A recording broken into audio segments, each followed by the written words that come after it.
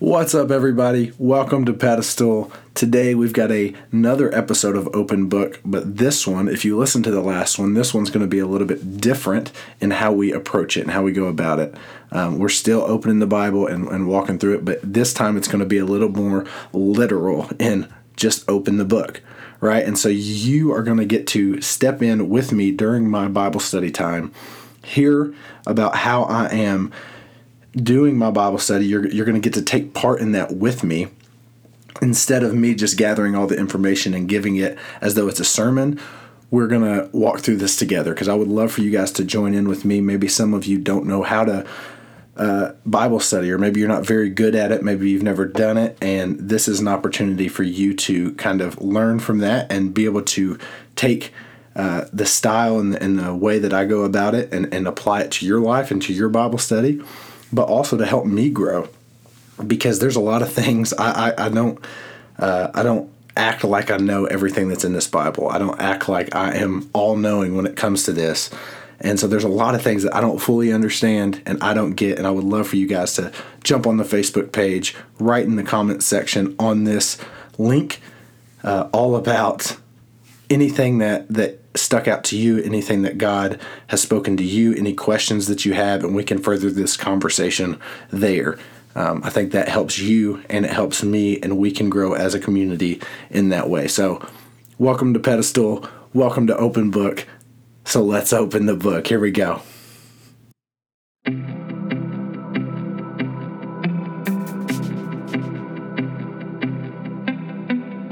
Hey everybody, welcome to Pedestal. Today we've got a powerful message that is just strictly scripture and Bible study, so I'm super excited for you all to join me on this journey, this new journey really, so welcome. I'm super excited to do this. Today we're going to be going over James 1 through 4 is really about all we're going to get through, but we're going to cross-reference that a lot with 2 Peter 1 and mainly 2 Peter 1 and some other verses throughout Scripture. For you first-time Pedestal listeners, welcome.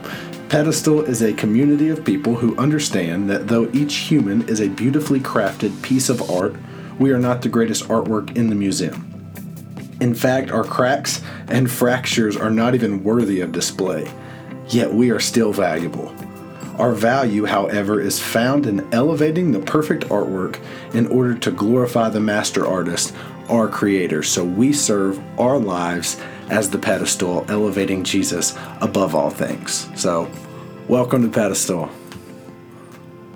All right, so I'm just going to be real candid with you here and say that I was actually halfway through this Bible study when God kind of put it on my heart to make the Bible study itself the message and make it the idea and theme of Open Book. And I talked it over with my wife, and she actually said she had kind of been convicted on that even before I talked to her, that's something that God would like for me to do with that. She loves the creation process. If you watch, she watches all these YouTube channels about these people creating things, and she loves the authenticity of it and not necessarily just the outcome. And so it's kind of the process. She's like, that is what is so cool.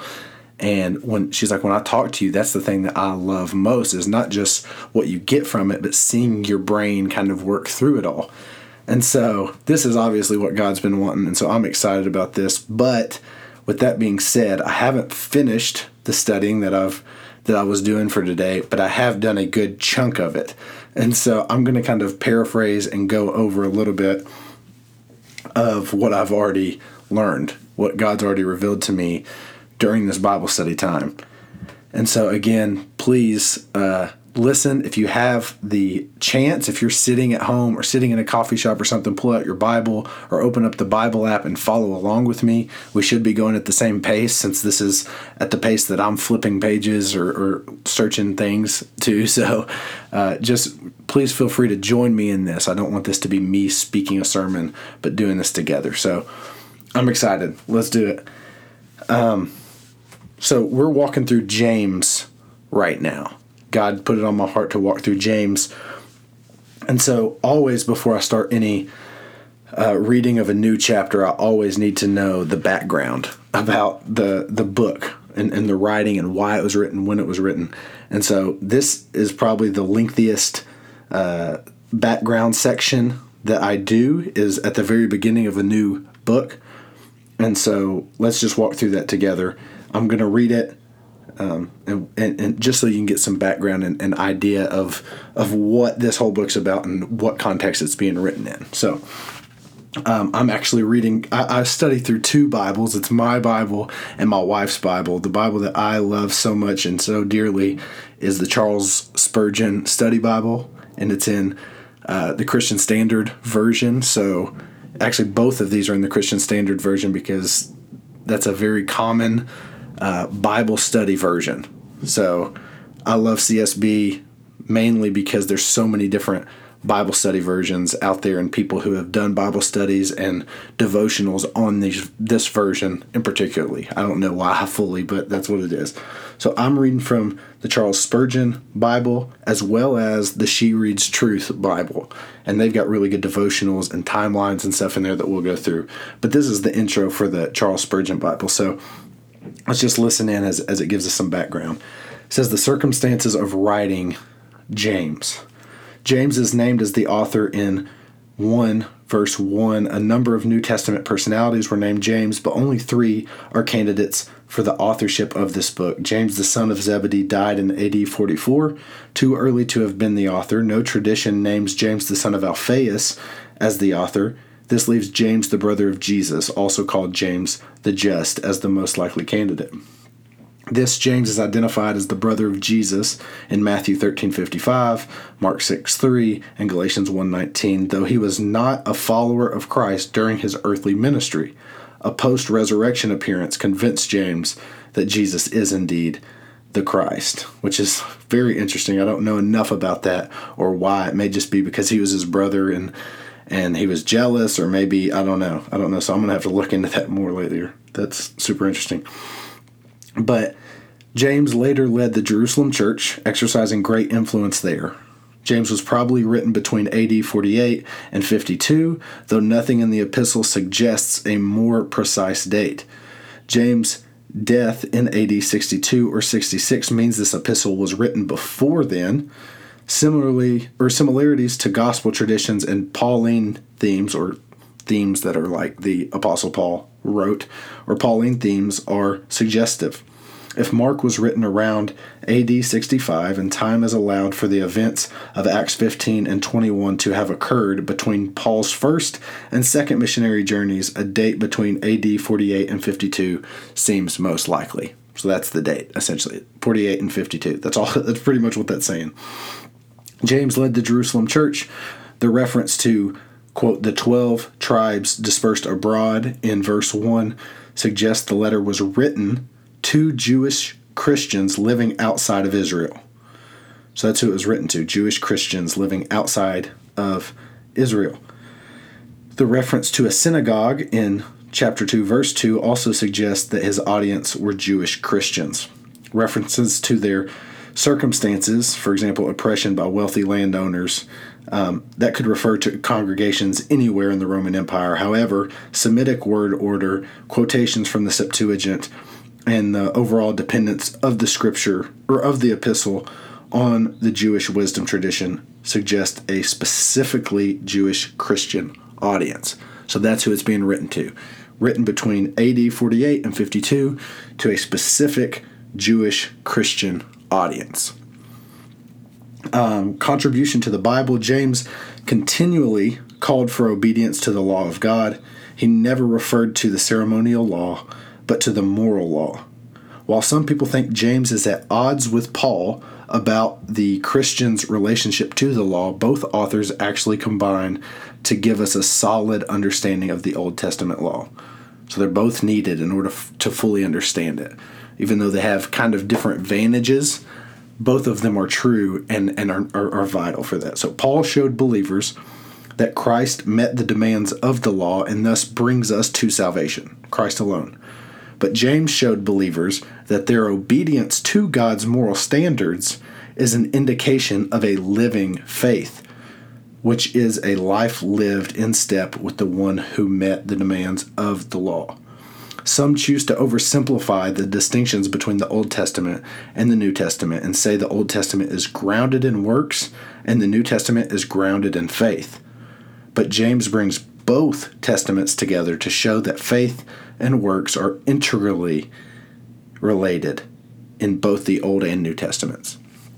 So it's not one or the other. The Old Testament, you had to have works. In the New Testament, you now have to have faith. But you actually have to have both. They're vital for each other. The faith produces the works. Interesting. We're getting to the end here. Structure. It says the book of James is a letter. It says the book of James is a letter or an epistle, though only the greeting conforms to the ancient Greek form exemplified in Paul's letters, especially Galatians. The greeting identifies the author as James, includes a title demonstrating the source of his authority, which it quotes a servant of God and of the Lord Jesus Christ. It names the recipients. It says the 12 tribes dispersed abroad, and it conveys greetings in the first word, or in the first verse. So epistles were often used as a means of spurring the recipients to a change in behavior or belief based on the authoritative word and guidance of the sender. The book of James has been compared to Old Testament wisdom literature, and while there are wisdom elements in James, such as comparing the wisdom of the world with the wisdom that comes from God, it also contains exhortations and prophetic elements not common to wisdom literature. And then this is the final little section that talks, because this is the Charles Spurgeon Study Bible, it says this is what Charles Spurgeon said about the book of James. It says, "When blessed of God, our trials ripen us. Believers who have endured a great deal of affliction exhibit a sort of mellowness that you never see in other people. It cannot be mistaken or imitated. A certain measure of sunlight is needed to bring out the real flavor of fruits. When a fruit has felt its measure of burning sun, it develops a lusciousness we delight in. So is it in men and women. A certain amount of trouble appears to be necessary to create a sugar of graciousness in them, so that they may contain the rich, ripe juice of a gracious character." All right, so that's the intro on James. I know I told you it was going to be a little bit long, but we need to know the background in order to know where we're going. So a little bit, just again, the summary of what we just read. James was written between AD, which means after death, or Anno Domini, which means after Jesus was born. The year 48 and the year 52 seems most likely. And it was written to Jewish Christians, so people who were of the Jewish descent, but who had also turned their life to Christ, also known as Messianic Jews. Jews who believe in Jesus Christ. And it's written like with a mixture of things, with kind of some old wisdom literature, kind of like the book of Ecclesiastes and Proverbs, but it's also written kind of like some of Paul's letters, and it's just kind of this weird. It's different than all the other New Testament books, essentially. So, yeah, that's kind of what's up. So let's dive right on into it. And so let's go. Here we go. James 1, verse 1. It says, "James, a servant of God and of the Lord Jesus Christ, to the 12 tribes dispersed abroad, greetings." And so it says, okay, Jewish people scattered throughout Gentile lands. That's what the footnote says there. Okay. Verse 2, "Consider it a great joy, my brothers and sisters, whenever you experience various trials, because you know that the testing of your faith produces endurance. And let endurance have its full effect, so that you may be mature and complete, lacking nothing." So that's verses 1 through 4 there. And I'll kind of, since again I'm halfway through this study today, I'll kind of hash over what all this means and go a little bit quicker. So if you look in, when it says, "Consider it a great joy, my brothers and sisters, whenever you experience various trials," it's talking about anything, temptations, bad things that happen in the world, bad things that happen to you. Consider it great joy or pure joy. Some versions say pure joy. So this is what pure joy is. You can consider it a pure joy when you face those trials. So why? How on earth can you consider that pure joy? Well, verse 3 says, because you know that the testing of your faith produces endurance. So you start with faith and you end with endurance. So again, you gotta remember that in James here, it's talking to Jewish believers. He's talking to people he knows who are believers. They're Christians. They understand that Jesus is the Messiah. Okay, so he's not talking to people who don't believe. So that's why he starts with faith. Faith is the starting point they're starting at. So for you who are a non-believer, this process doesn't necessarily apply to you right now. It doesn't really apply until you have faith in Jesus Christ to be the Son of the living God who died on the cross for our sins and resurrected to prove that he was God and he is more powerful than sin and death, and to give us a way into reconciliation with him through believing in him and trusting in him and living our lives accordingly. And so it starts with faith. Faith produces endurance, which immediately pointed my eyes to 2 Peter 1. Because I've studied Scripture a little bit, I know what other parts of Scripture say. Not all of it, but what parts of other Scripture say. So when I hear faith produces endurance, it points me to 2 Peter 1. And if you'll switch over to that, we'll follow through here. So 2 Peter 1 we're going to start in verse 3. And it says, his, talking about Jesus, divine power has given us everything required for life and godliness through the knowledge of him who called us by his own glory and goodness.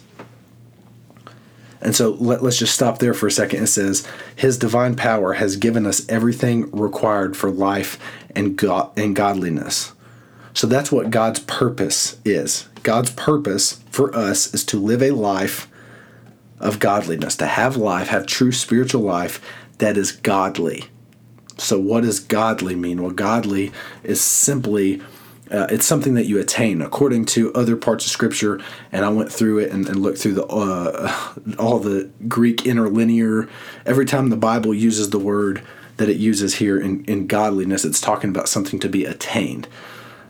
So if you go on to the blueletterbible.com or BibleHub.com, you can see these Greek interlinear writings, or just type into Google. Like what I did was 2 Peter 1:3 Greek, and when you type that in, it'll pop up and it'll say, interlinear, and you click on it and you find the word that it uses here when it says godliness. And I can't remember exactly what that was. But then you click on it and it shows all the other times in the Bible where it uses that word, that exact wording. And every time it's talking about something to be attained. You attain godliness, or we have received this godliness, or we have godliness, or whatever it may be. But it's something to be attained. And so that's interesting. So God wants us to have life and godliness, to attain this godliness in our lives. And how? Through the knowledge of him who called us by his own glory and goodness. So we need to have the knowledge of him, of God, of Jesus, who called us by his own glory and goodness. So we know here that God is glorious and God is good. And I highlighted good here, and you'll see why in a second. But God is good.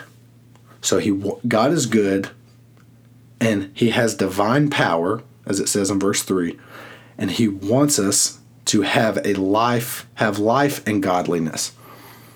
And then as we get into verse 4, it says, by these he has given us very great and precious promises, so that through them you may share in the divine nature, escaping the corruption that is in the world because of evil desires. So he's given us a promise.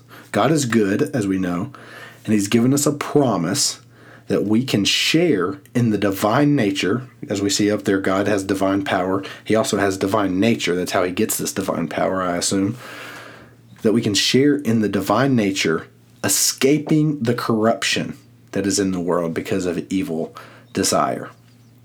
So God is good, He promises us that we can share in his divine nature and escape corruption, and he wants us to have life and godliness. So this is what we know so far. I'm sorry, something happened in there. But then it goes into verse 5. It says, for this very reason. So all of that is very important that we just learned there. That was the summary. For this very reason. So because of that, because God is good, I'm going to repeat it again. Because God is good and has given us a promise and wants us to have life and godliness, he has given us a precious promise that we can share in his divine nature and escape the corruption that's in the world because of evil desire. And for that reason, here's what we need to do. And this is so practical. This is as practical as it gets. And this is what that James 1 verse 3 reminded me of, okay? So when James 1:3 says, because you know that the testing of your faith produces endurance. So faith produces endurance, right? So back here, 2 Peter 1:5. For this very reason, make every effort to supplement your faith. That's where it starts. Supplement your faith. So you've got faith in Jesus. So supplement that. So add to that goodness. And add to that goodness, knowledge. Knowledge, self-control. Self-control, endurance. Endurance, godliness. And I'll actually just stop there for a second. So it goes on a couple more, but let's just kind of walk through that together a little bit. And this is, again, a recap. So this is kind of what God showed me earlier. It says, for this very reason, make every effort to supplement your faith. So it starts with faith, and then there's endurance in this, right? So starting with faith and getting to endurance. Because James made it seem as the ideal goal to get to is endurance, right? And if you can, flip back to James 1. And if you could just tab both of those, that would be much easier. But flip back to James 1. And you'll see, because you know that the testing of your faith produces endurance. But then in verse 4 it says, and let your endurance have its full effect, so that you may be mature and complete, lacking nothing. So James starts it with faith. He says, start with your faith and let it produce endurance. But then he says that if endurance has its full effect, then you will be mature and complete, lacking in nothing. So it seems like the first step is faith and the last step is endurance, right? So that you can be mature, complete, lacking in nothing. And so when I flip over here, I remember this verse and how this goes, and I see faith and I see endurance. So that there's got to be something to that. However, in 2 Peter, it says, for this very reason, make every effort to supplement your faith with goodness, goodness with knowledge, knowledge with self-control, self-control with endurance, endurance with godliness, godliness with brotherly affection, and brotherly affection with love. And so here, endurance isn't the top thing. It's not the last thing. So is there a disconnect? Is one person speaking the truth and the other not? I don't know. Is this a contradiction in the Bible? And so I dove into that a little bit more. And God's so crazy in how he does things and how he writes. This is obviously his word, because how this plays out together. And so goodness, right? Remember, it's God's desire, as it says in verse 3 of 2 Peter 1. It's God's desire for us to have life and godliness. That's what he wants for us, okay? And so we're going to start with faith. Faith, supplement that with goodness. So what is goodness? Goodness is anything that really makes God proud, right? It's something that reflects God, because we saw up here that God is good. In verse 3 there, it says, called us by his own glory and goodness. So God is good. He has his own goodness. So when we supplement our faith with goodness, it's something that pleases God. It's something that has some characteristics of God there. God is good. So it made me flip over, actually, to Philippians 4:8. Okay? If you'll flip over with me to Philippians 4:8. Okay? So So Philippians 4:8 says, "Finally, brothers and sisters, whatever is true, whatever is honorable, whatever is just, whatever is pure, whatever is lovely, whatever is commendable, if there is any moral excellence, and if there is anything praiseworthy, dwell on these things." So that is essentially what goodness is. It's goodness. Actually, let me rephrase it, because what I wrote to the side on 2 Peter 1:5 was when I circled goodness, I wrote beside it that we need to say, do, and think things that are godly, that are like God, that are good, right? Something that pleases God. Say, do, and think things that please God. That's what goodness is. It's not just do, because you can do good things but not think them, not have good motive behind it, not say good things, right? And that's not pleasing to God fully. You can think good things but not do them and not say them, right? And that's not pleasing to God. Pleasing to God. So it's saying, doing, and thinking all things that are pleasing to God. And so that's why I flipped over to that, because we know that doing and saying are powerful. But it's not just doing and saying, it's also thinking, according to Philippians 4:8, right? Because he wants us to think on these things, dwell on these things, as it says, whatever is true, honorable, just, pure, lovely, commendable, and if there's any moral excellence or anything praiseworthy, to think on these things or to dwell on these things. That's what God wants for us. So it's saying, doing, and thinking things that are pleasing to God. So we're supplementing our faith in God with saying, doing, and thinking things that are pleasing to God. Now, it's not just, it doesn't end there, because it says supplement that with knowledge. So we're adding knowledge to that. What does he mean there? Well, knowledge is just really an understanding, right, of why we're doing what we're doing. Okay? So it's an understanding of why those things, saying, doing, and thinking those things are good, why it pleases God, why it's good for us. So it's diving more into not just what he wants from us, but why he wants those things from us. So we have faith in God, and we know we need to do things that are pleasing to him. So we start doing, saying, and thinking those things.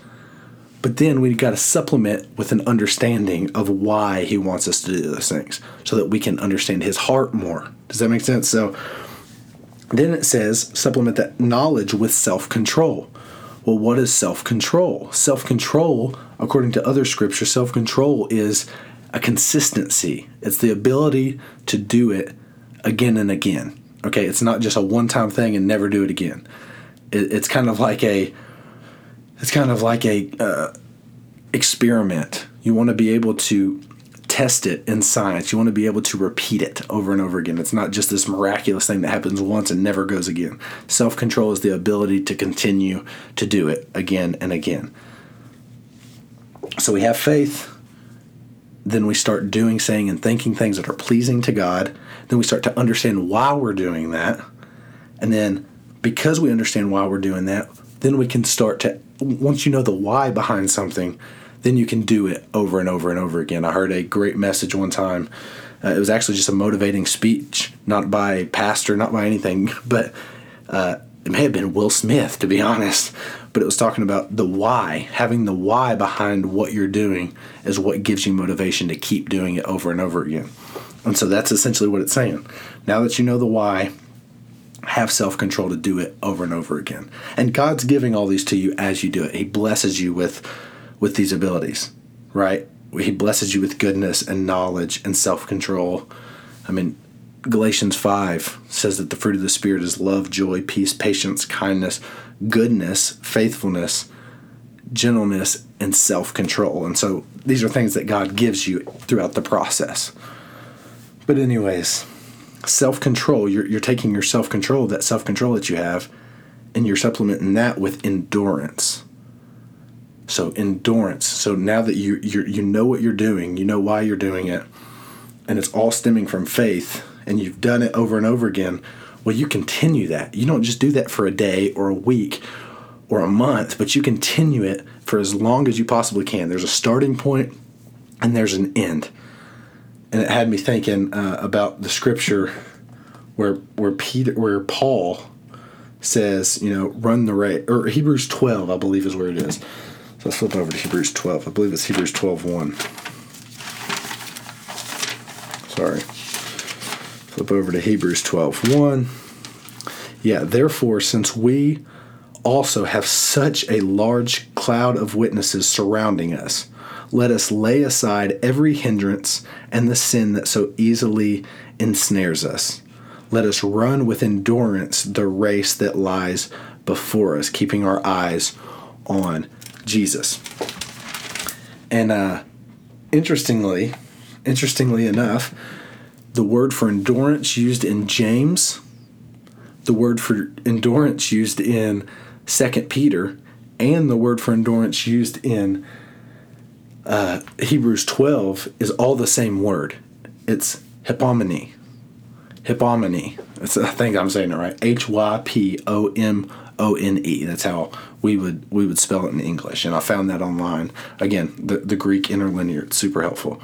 And normally we'd be walking through this, but again, I've done a lot of this study already, and this is just kind of a brief overview. So hypomone is the same endurance. And faith in James 1 is the same word used by Peter in 2 Peter 1, which is pisteos. And we've talked about that on a different episode. I think it was on the first open book, where pisteos is like, this belief that you live out. It's one that you trust and that you can count on. It's an active belief. So it's not just believing, but it's actively believing in it and trusting it. And so in that case, you start with faith and you get to endurance.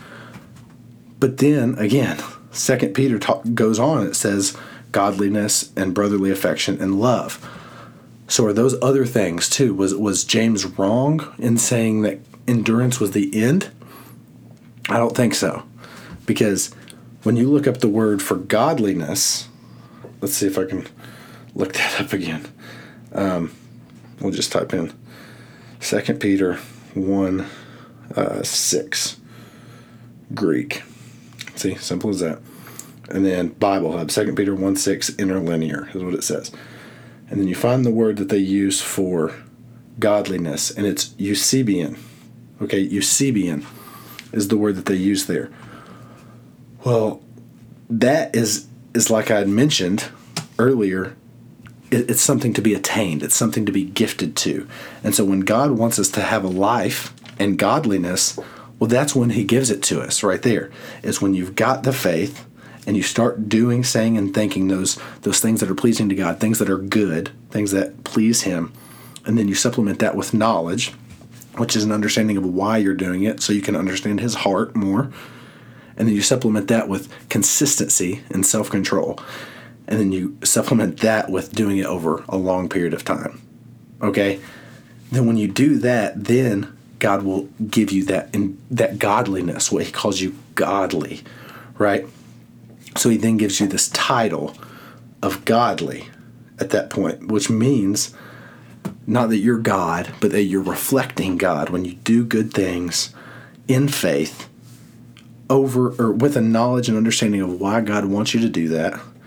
So you're doing it with the right motives and all that, and then you're doing it consistently over a long period of time, then you're reflecting God. You are being godly.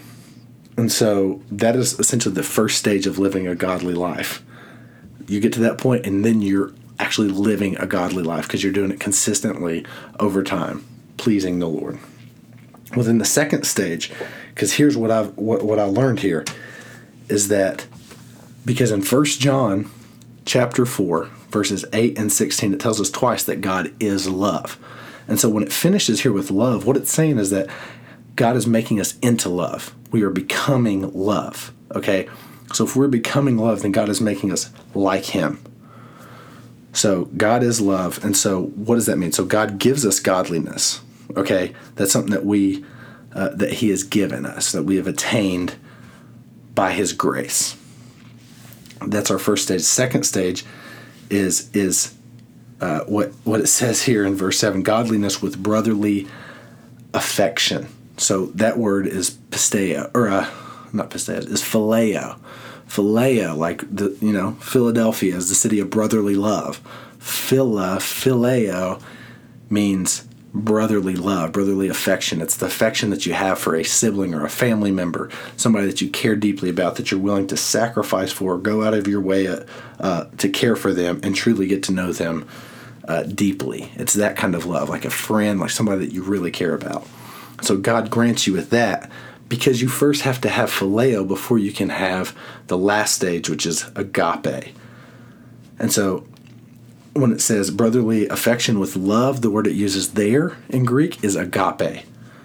Agape then is this, it's instead of a heart for people, it's a life for people, right? It's this, it's something that God has given us to that reflects Him. It's the type of love that God has for us. It's where you completely pursue, you completely forgive, and you completely sacrifice for all people the way that God Himself did. Since God is love, you live a life that God lives. You live a life that reflects God perfectly. So the goal is for you to reach this, you become love, right? So it starts with faith, ends with love. But essentially, love is unattainable. To become love, it's something that we will always approach, kind of like I mentioned in the first entry, I believe. It's like this asymptote, right, where you're constantly approaching it, but you'll never quite become full, perfect love, because that would mean you're God. And we're never going to become God. We're never going to be perfect people. But we're carrying that. We're approaching that. So the brotherly affection is this, this heart for people, this caring for people that we can attain. But going back to that James 1, how it ends in endurance, that is as far as we can go, right? That's all that we have power of. So in this list of faith, goodness, knowledge, self-control, endurance, godliness, brotherly affection, and love, that's as far as we can go. Endurance is as far as we have control over. So that's what James is talking about. Like you can choose to believe or not. And that gets real theologically debatable between certain sects and beliefs in the Christian church. But from the way that I see Scripture and the way I read it, you get to choose your faith. You get to choose to believe or not. Now, God will present it to you, and He's the one that changes your heart. He's the one that does all the work. But I don't believe that faith is a work. Faith is not a work in and of itself. That's why the Bible says faith without works is dead, because it's showing that they're separate things, but they're two separate things, but they work hand in hand. And so, anyways, that's a whole nother discussion. But so you have the ability to have faith. You have the ability to do, think, and say good things. Again, God gives you the strength to do so, but you choose that. You choose to learn more, to have knowledge of why. You choose to do your Bible study. You choose to listen to this podcast and work through this together. You choose self-control. When those temptations and those struggles and stuff come up, you choose which one you're going to do based on your desires.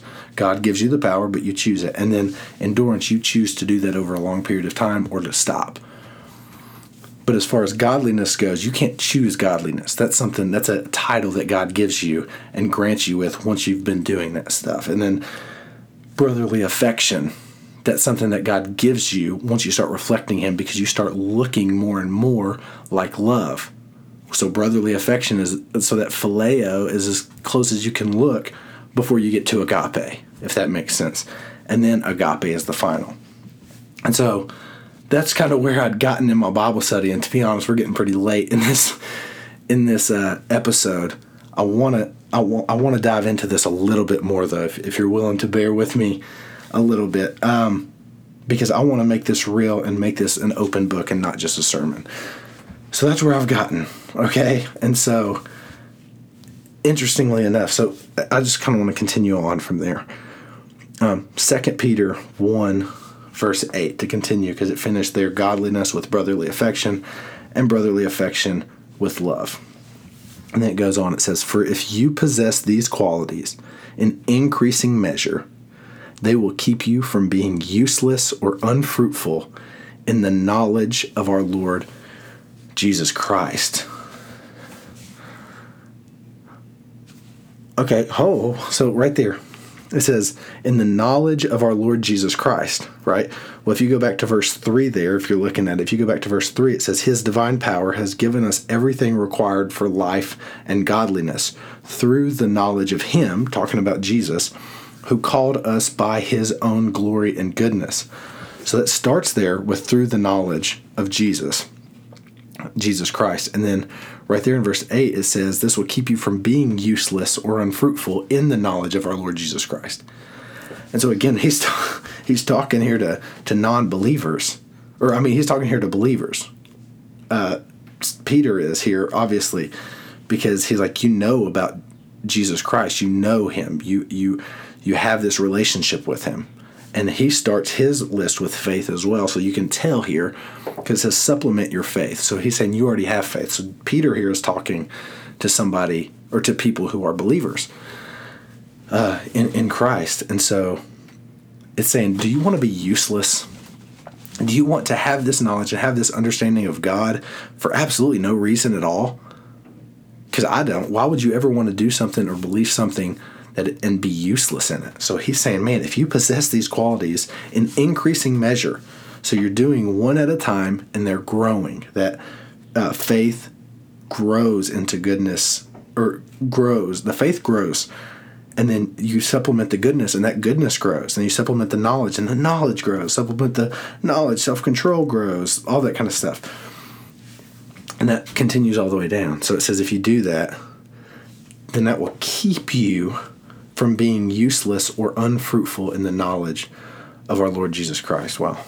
And it says the person who lacks these things is blind and short-sighted and has forgotten the cleansing from his past sins. The person who lacks these things is blind and short-sighted and has forgotten the cleansing from his past sins.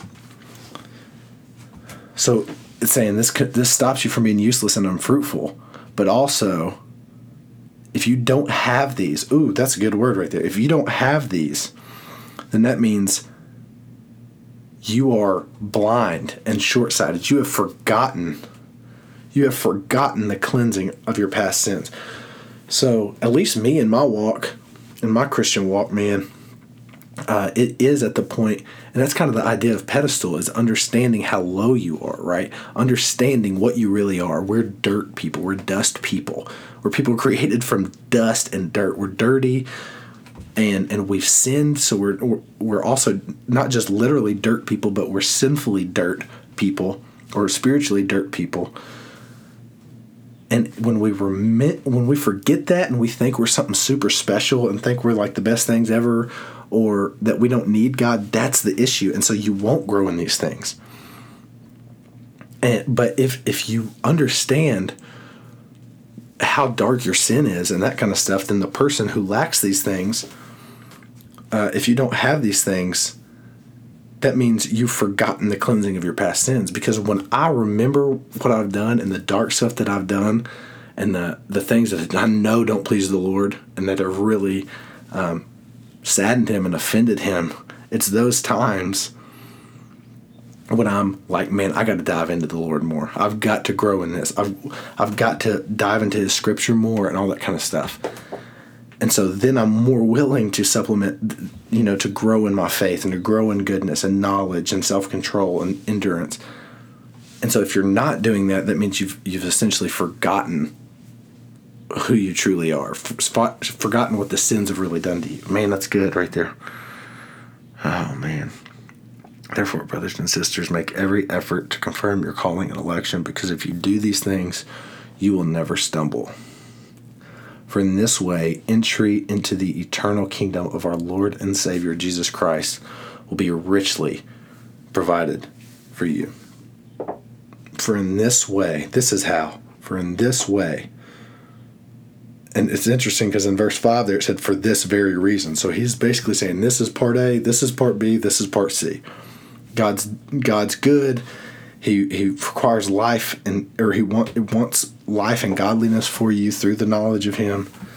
And then he's given us your promise that you can escape the corruption and share with him in his divine nature if you will grow in these things. And if you're not growing in these things, that means you've forgotten where you're at. And and how you've been cleansed from your past sins, and you're short-sighted and blind.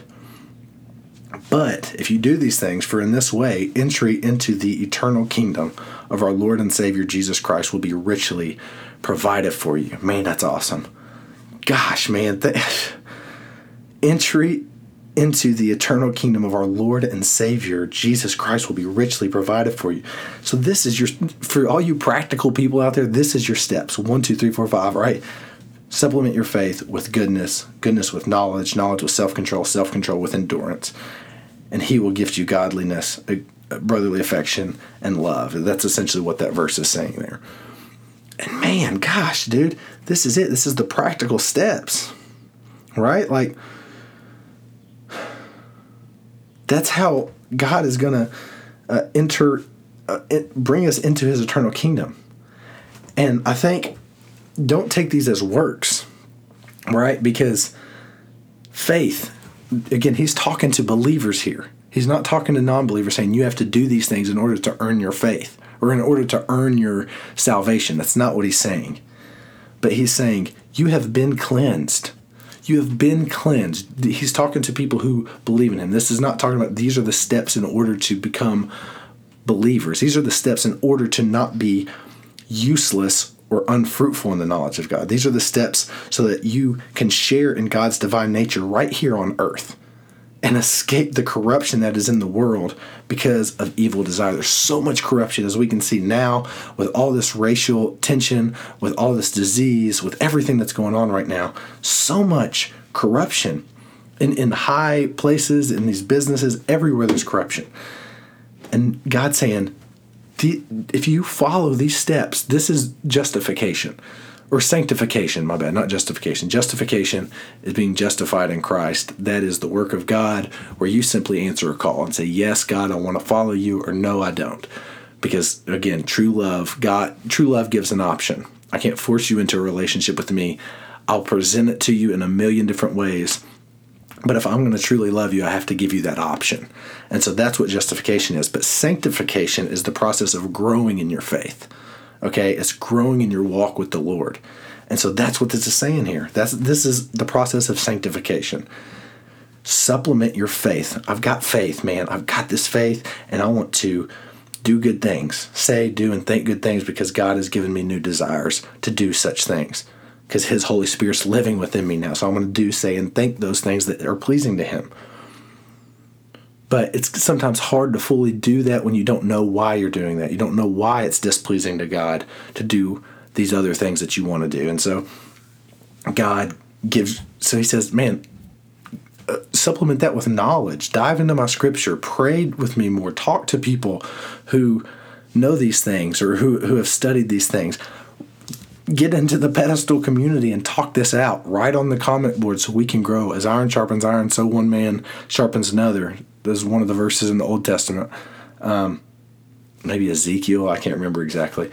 But that's what it says to us. That's what the Bible says to us. Let me see. I don't want to steer you wrong. Iron sharpens iron. Oh gosh, never mind. It's Proverbs. Proverbs 27:17. Yep. Iron sharpens iron, and one sharpens the face of his neighbor, or one man sharpens another. So that's what we're supposed to do. Let's grow in that knowledge, and then supplement that knowledge with self-control in doing those things consistently. It's all about consistency. He doesn't want it once. He doesn't want you, well, I thought a good thought today, that's good. No, it's think, say, and do these things with self-control consistently. And then supplement that with endurance over a long period of time. That's how you grow in your walk with the Lord. And in doing so, he gives you the title of godliness. And so you'll supplement all of that with godliness, and you start to reflect him and look like God. And it's something that he has awarded you, given you in your walk. And then supplement that godliness with brotherly affection. He gives you this.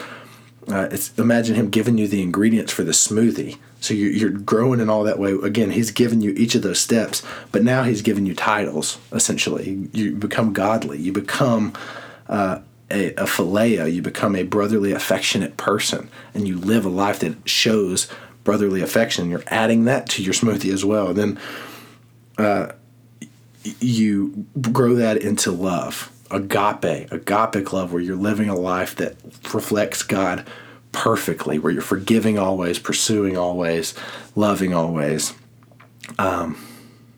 sacrificing always. So that's good.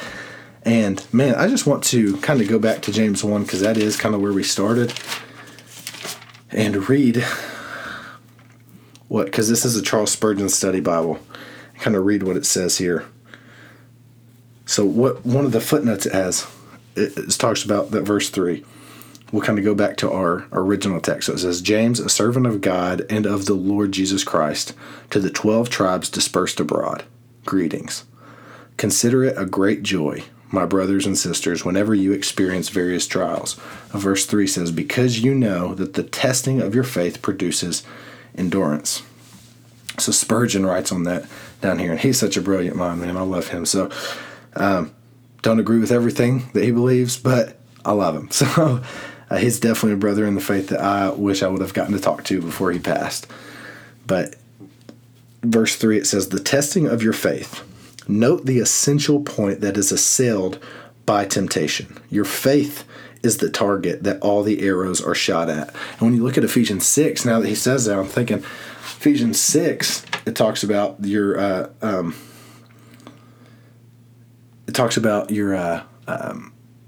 armor of God. Put on the full armor of God.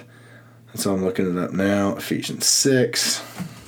Sorry, I keep looking those things up on the internet, and it's better to look it up on the Bible app. Here we go. Ephesians 6, full armor of God, right? Says, and so it talks about all our different armor, but I'll skip a lot of that. But it says, in all circumstances, in verse 16, it says, in all circumstances, take up the shield of faith, with which you can extinguish all the flaming darts of the evil one. So faith is our shield. That's how we protect ourselves. That's how we protect our body. And our body armor is we use the shield of faith. That's how the enemy is going to try to attack us. But the faith is what we're using to block it. And so that's what he's talking about here. He says, your faith is the target that all your arrows are shot at. Faith is as vital to salvation as the heart is to the body. Therefore, the javelins of the enemy are mainly aimed at this essential grace. Your faith is peculiarly obnoxious to Satan and to the world. If you had no faith, they would not be your enemies. Faith is that blessed grace that is most pleasing to God, and therefore most displeasing to the devil. By faith, God is greatly glorified, and by faith, Satan is greatly annoyed. He rages at faith because he sees in it his own defeat and the victory of grace. Man, that's a good word right there. That's a good word right there. And actually, he has a subheading, some commentary on verse 4 too. And so since we read through 4, we'll just add into that. It says, so in verse 4 says, and let endurance have its full effect, so that you may be mature and complete, lacking nothing. So that's where our original text ended. Here's what Paul says, or here's what Spurgeon says on that. It says, mature and complete. The most valuable thing a person can obtain in this world is that which has most to do with his truest self. A man may acquire a good house, but suppose he is in bad health, what is the good of his fine mansion? That's good. The best thing is that which will make him a better man, make him right, true, pure, and holy. Man, and that's flipping back to Philippians 4:8, right? We just read that a second ago. Flip back to Philippians 4:8. So he said, the best thing is that which will make him a better man, make him right, true, pure, and holy.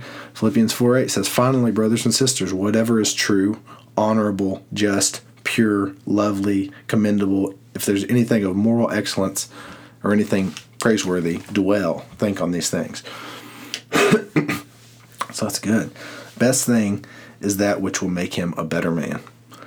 Make him right, true, pure, and holy. If our afflictions tend, by trying our faith, to breed endurance, and that endurance tends to make us into mature and complete people in Christ Jesus, then we may be glad of trials. Oh, come on. Because that's what it's talking about. That's what this whole verse is talking about. Consider it great joy when you experience, whatever you want to use there, various trials, because you know that the testing of your faith produces endurance. And then endurance has its full effect, mature and complete, lacking in nothing. Man, I knew that, but we kind of got sidetracked, and now that goes right back to it. So what sparks all of this stuff, right? The faith becoming endurance are trials. So we have to be, that's why we consider it pure joy. Come on, y'all. Come on. So let me finish what Spurgeon says here, and then we'll talk about this. It says, when blessed of God, our trials ripen us. Believers who have endured a great deal of affliction exhibit a sort of mellowness that you never see in other people. It cannot be mistaken or imitated. A certain measure of sunlight is needed to bring out the real flavor of fruits. When a fruit has felt its measure of burning sun, it develops a lusciousness we delight in. So is it in men and women. A certain amount of trouble appears to be necessary to create a sugar of graciousness in them so that they may contain the rich, ripe juice of a gracious character. Y'all, this is elevating this higher than I would ever thought. So James 1 and 2 Peter 1 are so connected, it's crazy. Because it's talking about consider it pure joy when you face these trials. Because the trials is what makes your faith turn into endurance. That's what James 1 is telling us there. 2 Peter, right, 1 is talking about make every effort to supplement your faith with goodness with knowledge, self-control with endurance. How that process happens, if you look at James, is by trials. Your faith becomes endurance through trials, when things get hard, when you have temptation. And I believe James actually later goes on into talking about God's not tempting you. Yeah, verse 13, no one undergoing a trial should say, I'm being tempted by God, since God is not tempted by evil, and he himself doesn't tempt anyone. But each person is tempted when he is drawn away and enticed by his own evil desire. And that can, this is crazy, is drawn away and enticed by their own evil desire. And then you flip over, because that was in James 1, verse 13 and 14. But you flip over to 2 Peter 1, and it talks about, right, in verse 4, says, by these he has given us very great and precious promises, so that through them you may share in the divine nature, escaping the corruption that is in the world because of evil desire. Y'all, that is perfectly aligned. Because James said each person is tempted when he is drawn away and enticed by his own evil desire.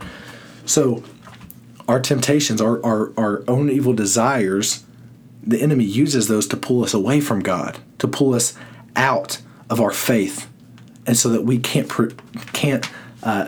attain endurance. So we can't attain that godliness and brotherly affection and love. That's how the enemy uses it, uses that our evil desires, right? But as mentioned in 2 Peter, God promises that we can share in his divine nature and escape the corruption that is in the world because of evil desire. He promises we can do that and attain that life and godliness. And he gives us the steps of once we've believed. Again, this is after you're a believer.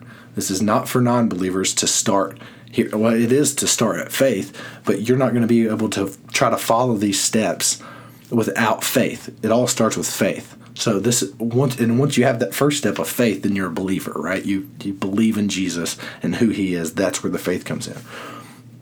But then you go through that process, and it says in verse 9, right? The person who lacks these things is blind and short-sighted and has forgotten the cleansing from his past sins.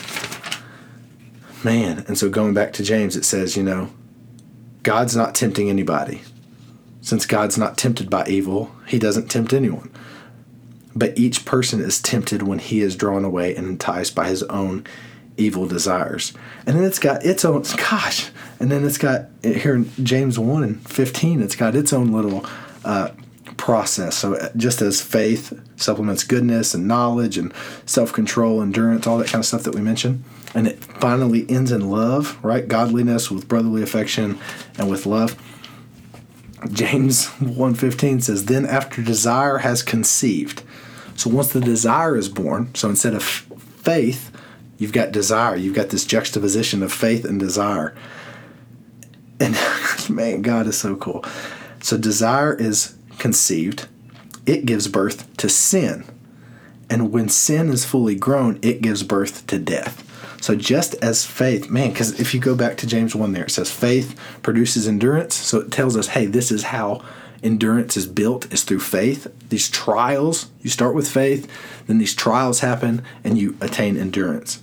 Well, what this is saying, James says, 12 verses later, it says, after desire has been born, so in juxtaposition to faith, desire gives birth to sin. And when sin is fully grown, instead of endurance being fully grown to where you are mature and complete, lacking nothing, when sin is fully grown, it gives birth to death. Y'all, the Bible's so cool. And it continues on. That's why I could go here forever. And I know this has been a long episode, but God's just that good, man. And that's what I love about doing this Bible study. It fires me up. I know the first part was kind of me rehashing what I had already learned. This last part has been my Bible study. And so I pray that you're excited about it and that God taught you something through this. We're going to stop right there. But very practically, man, for you believers, this is essentially saying if you have faith, let faith produce endurance. And how does that happen? It says, whenever you experience various trials. So consider it great joy. Consider it pure joy whenever you face or experience various trials. Because that's how that process starts. You have faith, and then various trials come about. Maybe it's temptation, maybe it's going through hardship, maybe it's seeing the world crumble before your eyes and make you have depression or all these things. When those trials come in, that's when the test starts. And that's when this motor, you can either allow it to pull you away from faith, or you can step into that and allow that faith to grow through this trial in goodness. And you take the step of goodness, say, doing, and thinking. Or you can either allow the enemy to make you doubt and the enemy to make you worry and go into depression, or you can say, I'm going to say, do, and think things that are holy and pure and lovely and commendable, worthy of praise, like Philippians 4:8 says. And you can dive into that. And when that goodness, and that starts that cycle of goodness turning to knowledge, and supplement, not turning to it, but supplementing that goodness with knowledge, with self-control and endurance, so that you can have godliness, that God will supplement that endurance and all that work and that consistency. He will start adding something that you can't attain on your own, which you can't attain any of this on your own, but you can't attain it all. Like you have something to do with getting from faith to endurance, but you have nothing to do with getting the title of godliness or getting brotherly affection or love. That's just God giving himself away to you. Man, this is so cool. The Bible's so awesome. So dive into that. And this may sound crazy, but I pray that you will pray for trials. Because if we can consider it pure joy, and we see that is what starts the machine that can help us grow into love, as Peter says here, which is becoming like God, or have us become godly, which is what God's goal and hope is for our lives. That is what we want. And so let's pray for trials. That sounds crazy. Let's embrace the trials that have happened in this world, the racism. Let's embrace it and say, you know what? I'm going to take a step of goodness. I'm going to say, do, and think the next good thing that I need to do. Whatever is pure, lovely, holy, great, worthy of repute, of moral excellence, I'm going to do those things. I'm not going to allow the enemy to step in. I'm not going to allow my mind to doubt what I should do. I'm just going to step into what the Bible says.